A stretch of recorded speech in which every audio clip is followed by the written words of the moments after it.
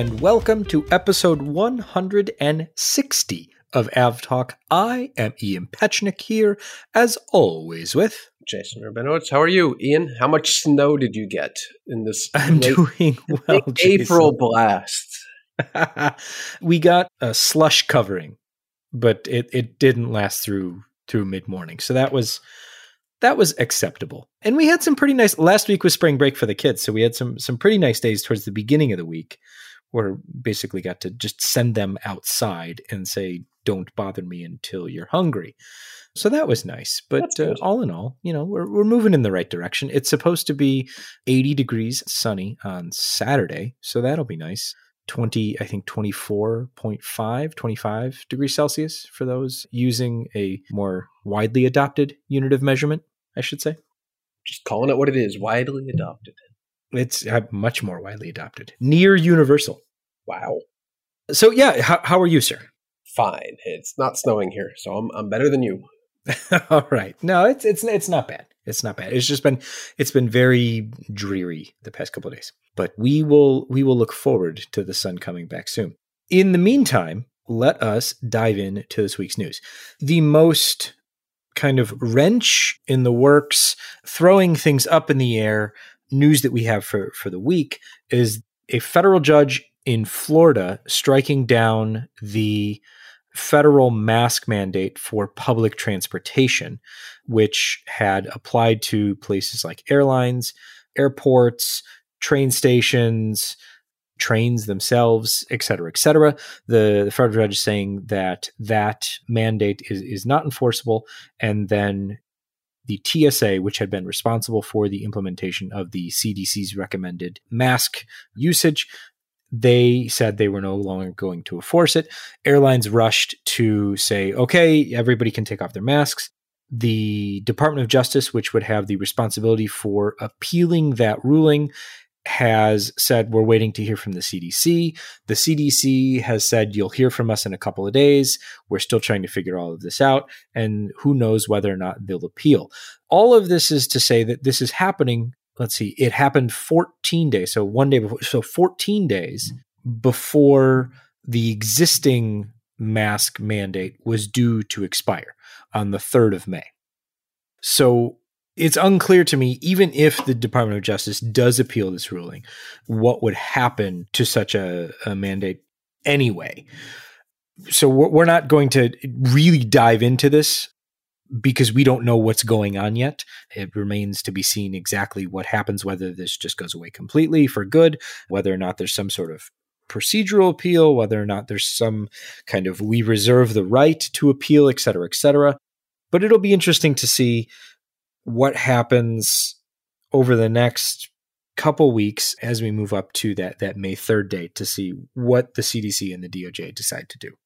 Yeah, definitely a messy week for airlines and flight crews and every passengers involved, since the regulations are changing quickly and are extremely inconsistent depending on where you are or who you talk to. So hopefully this will subside over time. And I'm not going to say either way whether I want it to be a thing or not, but at this point, I hope it's not reimposed simply because it's just going to be a giant headache to go back from where we are today. Yeah. And we can do a whole podcast episode about mandates and decisions, public policy decisions throughout COVID that perhaps whether or not you agree with the idea behind them have been imposed so haphazardly, ham-handedly, that sometimes wanting to do the right thing as far as taking a public health decision has been implemented and caused more harm in the long run in the way it was implemented. We could possibly do a whole episode about that, but I don't think we're quite there yet in being away from some of these policies to have a wide enough view to do that. But yeah, there's certainly something to be said for that. So pack your patience and be nice to everyone that you meet, whether or not they are wearing or are not wearing a mask, and just be good people to each other is all I implore. as we try and figure good all this out. advice. I'm a little disappointed that some of the U.S. airlines have been so quick to say that they will start unbanning passengers that they banned during COVID because they refused to wear a mask. In my opinion, those people should still be banned for quite a period of time. If they're not able or willing to follow crew instructions and follow the rules like everyone else, they shouldn't be allowed to fly. And I think a few of them have said they will still continue to ban some of the passengers with more egregious behavior.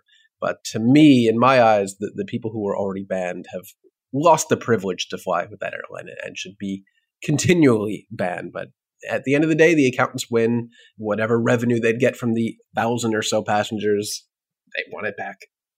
Two things there. One, on the flip side of that, the FAA has said their zero tolerance policy will continue indefinitely. So if you're not following the directions, if the crew decides that you are basically breaking the law and this results in some sort of enforcement action on the FAA's part. So I think that's a good part of it. The second thing there is, as far as the accountants winning and things like that, on the flip side of that, how many people that are banned from an airline are going to rush back and fly that airline again? Well, like we say all the time, the second they see another very low fare on whatever the airline they were previously banned from, they'll go right back. I so wish we could figure out like who is banned, not like publicly list their names or anything like that. Just find out what airline they were banned from and then find out what airlines they fly in the future. I mean, purely just from like a data perspective, I would find that very interesting. Well, there was the case of, what was it, the state senator in Alaska who was banned from Alaska Air when Alaska was the only option to get from, I think, Juneau to Anchorage, creating a huge problem, well, self-imposed problem. I wonder if that particular person is unbanned from Alaska now. You know what? That's a really good question. So Alaska Airlines, if you're listening, that's a tough gig. Moving on. Today, Chinese investigators held a press conference, released a statement saying that they had completed their preliminary report and filed it with ICAO. The preliminary report, by international rules, needs to be submitted within 30 days after an incident, accident, crash, etc., if there's an investigation into it. That report doesn't necessarily need to be made public. Most accident investigators around the world do make that preliminary report public. The Chinese investigators have not yet made it public. It's unclear whether they will. They don't have to, but they may, given the, I guess, increasing transparency, maybe not fully transparent aspects of the investigation, but increasingly transparent aspects of the investigation in China, especially into this flight. The things that they did report, beyond the fact that they had completed their preliminary report, and perhaps most importantly, is that the two black boxes that were recovered from the crash site, the cockpit voice recorder and the flight data recorder, both of which were sent to the NTSB's lab in Washington, D.C. for reconstruction and recovery. Those boxes were severely damaged, and the CAAC said that the statement that they put out today leads us to believe that they have not recovered much, if anything, from those recorders just yet. They said that data restoration and analysis work is still in progress. So it's unclear if they've managed to recover data from one or the other and begun analysis of that, or if they're still working on restoring the data on both of those. That remains to be seen. Yeah, what we do know is, I believe I read that the NTSB Go team that did make it out to China has already returned to the U.S., I think last week. So whatever investigation they were conducting on the ground has already, as far as the U.S. investigators is concerned, it has concluded. Yeah, and the other thing that, and this isn't from investigators, this is from China Eastern itself, they put their 737-800s back into service. Shortly after the crash, they had grounded their 737-800 fleet. That fleet is now back in service, having gone back into service on the 18th of April, so just a few days ago. So that there's been no suggestion, evidence, statements one way or another as to what investigators are looking at specifically. But with the airline putting their fleet back into service, it seems to lend confidence that there was not a fleet-wide issue that they're concerned with. Yep. So we will continue to wait to see what the investigation reveals, but so far, really not much to speak of. Not much to speak of, and now comes the long waiting period, where now the investigation takes as long as it takes. And certainly, hopefully, the cockpit voice recorder and the flight data recorder are both able to be fully restored, recovered, and analyzed. And hopefully those seem to be the linchpin for the investigation, whether or not data can be recovered and analyzed from those. So hopefully that happens relatively soon, and the wealth of data that is stored on those boxes is available to investigators. Another investigation, this one, thankfully, no one was injured. The flight landed safely, but an incident that could have gone very, very bad, very, very fast. A TAP A320 was en route from Lisbon to Copenhagen on the 8th of April.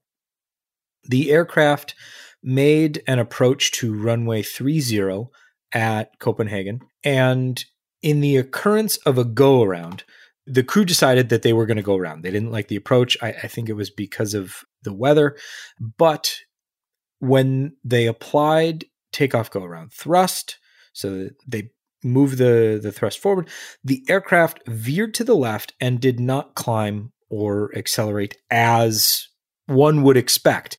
Jason, I know you've experienced a go-around or two. I've experienced a few. You immediately know what's because this is kind of the stuff that we live on, but you know something's happening immediately. You go back up. Yeah, exactly. This did not happen. And it didn't happen for one very, very scary reason. To quote from the Dutch Accident Investigation Board's release on their beginning the investigation process, the flight crew noticed an indication for engine number 1 thrust reverser doors to be unlocked. Engine number 1 was at idle thrust. That's really bad. Yeah, and we've seen accidents in the past where the crew did get that notification, and unfortunately, such a thing did occur, and nothing good comes of that. What was it? The Lauda Air 767, was it? Yeah. Yeah, the thrust reverser deploying in flight unexpectedly is never a good situation. Yeah, so the Danish Accident Investigation Board released photos of the engine, and we'll put a link to the release in the show notes. So the left engine, so it's the inboard thrust reverser doors, both of them, and the outboard lower thrust reverser door were all stuck open and remained so after landing, after they completed a successful landing after the go-round. Thankfully, because the thrust in the engine was at idle, that allowed them to successfully complete the go-around and land safely. But investigators absolutely looking into what happened here to make sure that there isn't a wider issue affecting possibly the engines or anything like that. But a very scary situation, and very glad that it ended the way it did. Yeah, do we know if that was a CEO or a NEO? Has TAP transitioned all to the NEO at this point? This was an A320-200, a CEO. CEO, okay. So older aircraft. And I guess it had, if it was a TAP CEO, it's an older aircraft. But I'm assuming it had the kind of thrust reverser where like the 4 little doors. Yep, it's the clamshell doors. Yeah, clamshell doors, rather than the entire, I guess you would say the entire not the cowling, but how would you describe that? The other type of thrust reverser where the door opens. The door, it doors. I mean, okay. Yeah. We'll go find out what the actual technical terms are for that. But there are 2 distinct different types of thrust reverser mechanisms. Yes. I always just call it the thrust reverser. What else do you call it? I don't call it anything else. But if there are 2 distinct types with 2 different mechanisms of opening, must be a way to refer to them differently. We will figure it out, and that will be listed in the show notes through the miracle of homework for Ian. Yes. For reference, this was CS-TNV. It was delivered in November of 2009. So 12 years old and an A320 CO. Jason, news broke before we started recording. Mere It's not seconds. huge news. It's not huge news, but at least it happened before we started recording. When can I expect to take delivery of my new 787s? Second half of 2022. Maybe. Depends. But this article comes from Reuters, an exclusive scoop from them that we are repeating to you now that you'll hear 2 days after we're recording. But Boeing tells airlines 787 deliveries to restart second half of 2022, say sources familiar with the matter, of course. As you well know, probably if you listen to this podcast, Boeing has not been able to deliver a 787 in a long time. Airlines very much want their very expensive airplanes that they have paid for or will want to pay for when they get delivery, but that's apparently not going to happen. That the recertification for these aircraft that need the rework due to manufacturing issues won't come until the second half of 2022, which could mean anything from 2 months from now till check again at Christmas. Yeah, there are over 180 days in the second half of 2022. It could mean anything. They know that, right? Yeah, it could mean anything. But what we do know is that airlines that were previously planning on taking 787s in preparation for what's going to be an absolutely nightmarish summer coming up, operationally wise, it's just not going to happen. That's rough. That is rough. I mean, we were talking about, it was kind of the big article about American summer plans in February. And they were like, well, we think we're going to, because they're waiting on something like, 40 some odd 787s. Like, well, we're going to take a bunch of them. And then it was, we're going to take a lot of them. And then it was going to take, we're going to take some of them. And now we're going to take a few, maybe. Yeah. I mean, they've had to reshuffle some of their transatlantic flying since they just don't have the aircraft that they were expecting to have. But American is not alone in having to rework their, let's say, overly optimistic summer schedule coming up.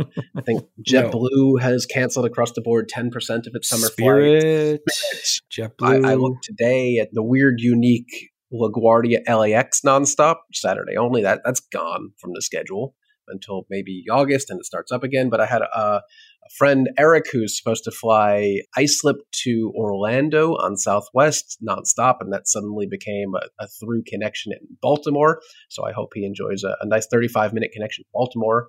But this is across the board. Airlines have screwed up atrociously, and they are all cutting back flights quite dramatically. Hopefully some are doing ahead of time.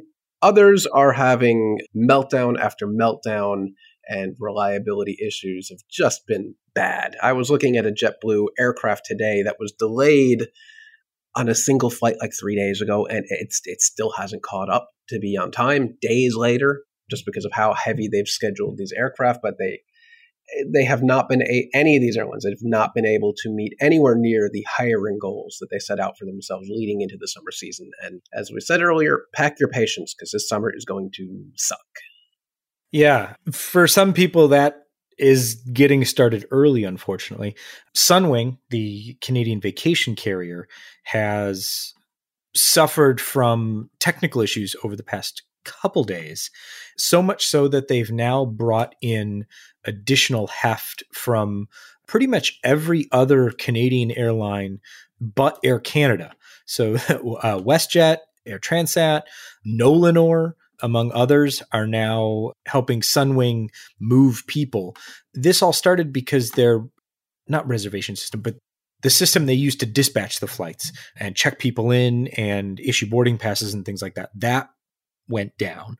And so they have been manually processing all of these flights and doing crew reassignments and figuring out airports and curfews and duty hours and all of these things by hand.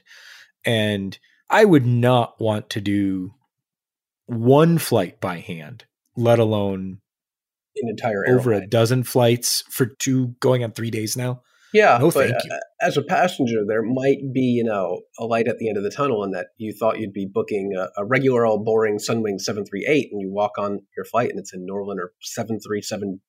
That could be cool. Ooh, yeah, or a Combi or something sporty like that. Yeah, I mean, and there's also something to be said, I guess, for being stuck in places like Punta Cana or somewhere in Mexico on the beach. So bright siding it there. Not really a bright side if you have to worry about how you're going to get home and pay for those extra days and things like that. But hopefully this is resolved soon. And it's Sunwing's vendor, so hopefully Sunwing has said other airlines are affected, but it doesn't seem to be affecting other airlines nearly as much as it's affecting Sunwing. Yeah. In good news, as far as airlines go, an airline is back. Who? Flybe. Flybe. No. Wow. They're back. With their old planes. Yeah, I happened to be in London right outside of Heathrow watching what I thought at the time was the last Flybe flight into Heathrow, and it may no longer be the last flight one day. They're not flying back to Heathrow anytime soon, but they could, again, one day. They could, in fact, one day. So they've got a new management team. They've got fresh cash. They've got old planes, or the same planes, but they have new paint on them. And they've got a new, much pared down route network starting out of Birmingham and Belfast, and they're going to expand from there. So it'll be interesting to see how things progress. I always thought the ending of Flybe was rather unfortunate. So I'm kind of, excited to see that they've been resurrected. Yeah, good luck to them. Also, I like Q400s. They're fun. They're rare these days. They are rare and becoming increasingly more rare. But there are still some around, and Flybe's going to be flying a bunch of them. Speaking of propellers, good sir, Eviation's Alice has more orders, and those orders are going to Cape Air, and Cape Air says they're going to take up to 75 of them. We think I know you have. Remember, I think we talked about offline that this order was announced, but they just didn't put a number on it. Now there's a number. The understanding I have is that there was an order. Now the order has a number, but the number is more than the order without a number. At least that was my understanding of it. Okay. I don't really understand much of it all, but I only say that to say that Eviation's Alice test aircraft out in Washington has been much more active, and hopefully the first flight is coming soon. It's a good looking plane, and I do want to see it fly soon. It is. I'm hoping to see it here one day at JFK, since Cape Air does have a few flights here. We don't even get the new P-12 here. We still just get the Cessnas. So maybe we go. I got something before you. Do you get the nice P-12s? Yeah. No, must be nice. No, we don't get that here. I don't know why. You would think they would want to operate that here, but I'm sure there is a very legitimate reason why they do not. Let us turn our attention to some Russia news for this week. We've got something that we talked about, I suppose, near the beginning, soon after Russia invaded Ukraine, when airlines were shutting down and routes were being closed off and flight bans were going into effect, whether or not S7, which is a member of Oneworld, would remain a member of Oneworld. And then there was, I think it was Royal Air Maroc had an event at which the CEO of Oneworld was asked about that and kind of demurred and said, well, it's not up to us and things like that. Now, the press release said mutually agreed, but we'll give them the benefit of the doubt that S7 has suspended its participation in Oneworld. And so passengers who have status or fly on S7 don't receive the reciprocal benefits of Oneworld partners. And also the airline is no longer participating in kind of governance issues as far as Oneworld is concerned. So that went into effect, I think, yesterday, the 19th of April. So that'll be interesting to see what that evolves into. Yeah, and by the same token, Aeroflot is still apparently a full member of the SkyTeam Alliance, so we'll see if that changes. But so far, S7 is the only change. And then the other thing, we've briefly discussed this as far as longer routes and things like that go, but there's been, over the past 10 or so days, some really interesting flights by the Russian government around Europe to collect diplomats that have been expelled from various European capitals.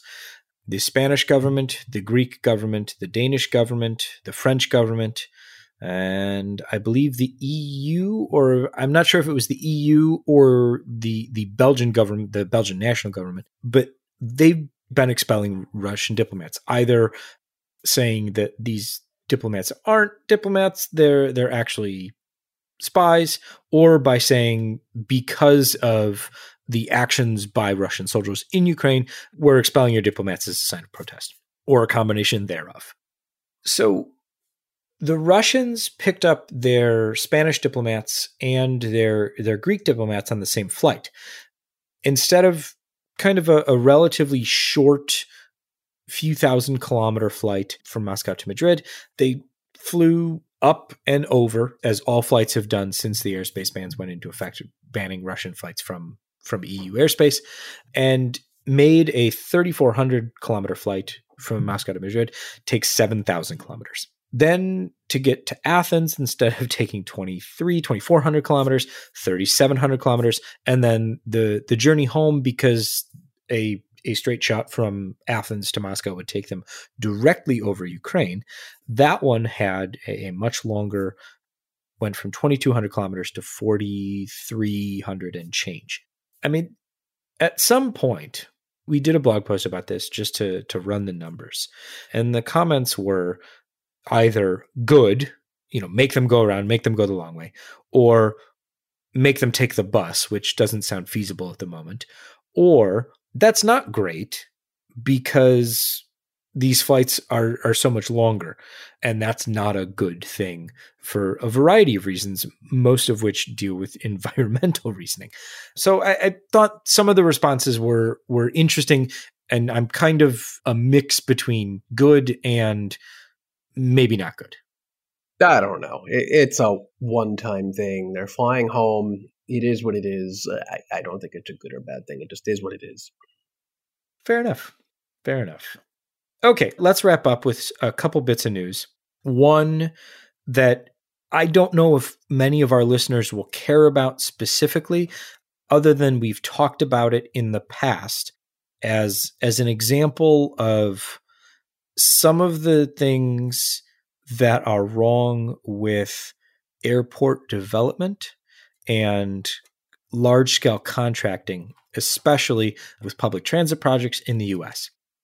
I refer to, of course, the automated transit system at Chicago O'Hare's airport, because it took 1,707 days. This is actually from the first partial closure.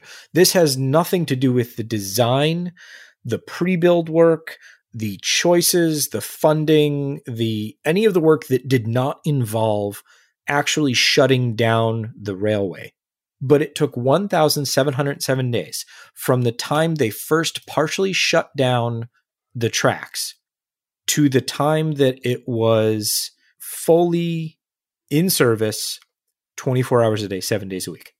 Yeah, Chicago is gunning New York for title of most incompetent bureaucracy in charge of capital transit improvement projects, because that's impressive. I was thoroughly impressed. It's not like they were building a new rail line or digging underground or tunneling or doing anything complicated. They were just replacing the trains on the existing system, right? Uh-huh.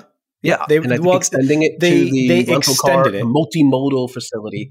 But exactly. And they can't even blame COVID, because this is another one of those things that was supposed to be done before COVID was even a thing. So they can't blame the chip shortage. They can't blame COVID. They can't blame labor. This was just purely stuff did not work when they installed, and it was just so annoying. Not that it was just taking so long, but that the trains for years now have been rolling in place, not with passengers on board, because there's just been a whole host of things. But thankfully, it's finally open. And the 24-hour buses that somebody was getting paid a lot of money for can stop rolling. It's just so. I think that was the kicker there, is that how many people made how many millions of dollars on this? That was the end of it. Was just classic Chicago. Is that the train's going to be running 10 a.m. to 8 p.m., but we'll also have buses running alongside the train. Why? Why are you running buses concurrently with the train if the train is running? That doesn't make any sense. But I don't think anyone in Chicago is going to look too closely into that. Au contraire, sir. Oh, yeah? There are many people looking closely into this. Mostly because they want to find out what happened. It just doesn't make any sense. Mm-hmm. So there you go. And we will close today with something that Jason is really, really excited about. I am. So he's going to have, you sounded really, really excited. I mean, it's can we please talk about this? And I said, sure. I begged you, and you said, no, we can't talk about Breeze launching flights from Westchester County. And I said, I'm going to do it anyway. We don't talk much about the new startup airlines in the U.S., but they are still a thing. Breeze is still a thing. Avelo is still a thing, I'm told. But Breeze is making a couple interesting moves on the East Coast, where Avelo is really primarily on the West Coast. Breeze, using its brand new A220s and the special performance that they bring, is going to launch flights from Westchester County. That's HPN. But they're not just launching flights from Westchester. They're doing it transcon to San Francisco, Las Vegas, and Los Angeles. So Westchester County is not an airport that gets service beyond Chicago, maybe. And that's with like CRJ 200s, I think. I don't think there are flights beyond that. But that is a significant power move to have transcontinental flights out of Westchester, in addition to a host of other cities, Charleston, Savannah, Norfolk, Jacksonville, and New Orleans, with a stop in Charleston, was it maybe? I'm not quite sure.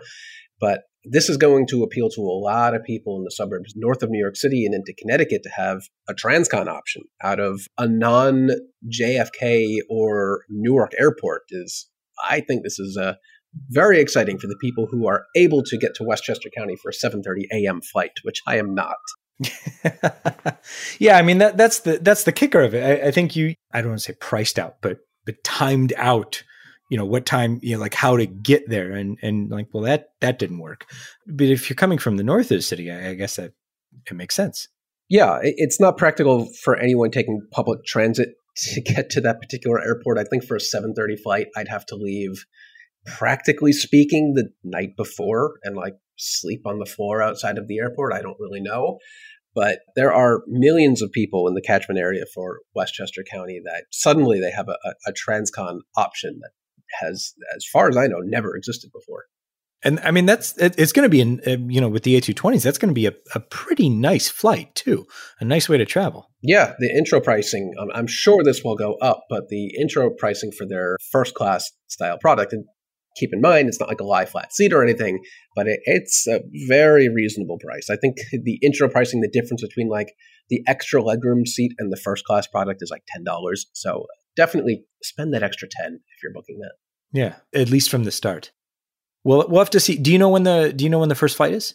Those flights, I think, start up in September, but the more regional flights to like Charleston, Norfolk, Jacksonville, that starts June 28th. Well, then we've got time to figure out if we can get on one of the first ones. I would like to, but I would like to not wake up at 4 a.m. to get to one of those flights. I'm happy to spring for like a sandwich and a cup of coffee if you're willing to sleep on the floor of the airport. Nope. I think that would make for a great episode of the podcast. I will meet you there via a Delta flight from JFK. Oh, what could possibly go wrong? So little. So little. And on that note, let's call this an episode. Episode 160 of AvTalk. I am Ian Petchnick, here as always with Jason Rabinowitz. Thanks for listening.